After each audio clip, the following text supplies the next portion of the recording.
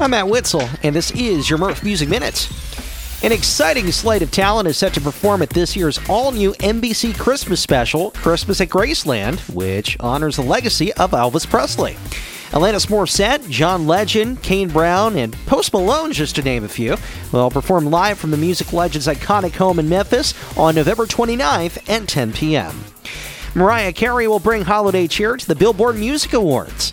The singer will perform her hit, All I Want for Christmas Is You, on stage.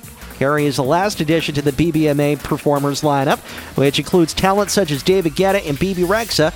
That ceremony will take place this Sunday.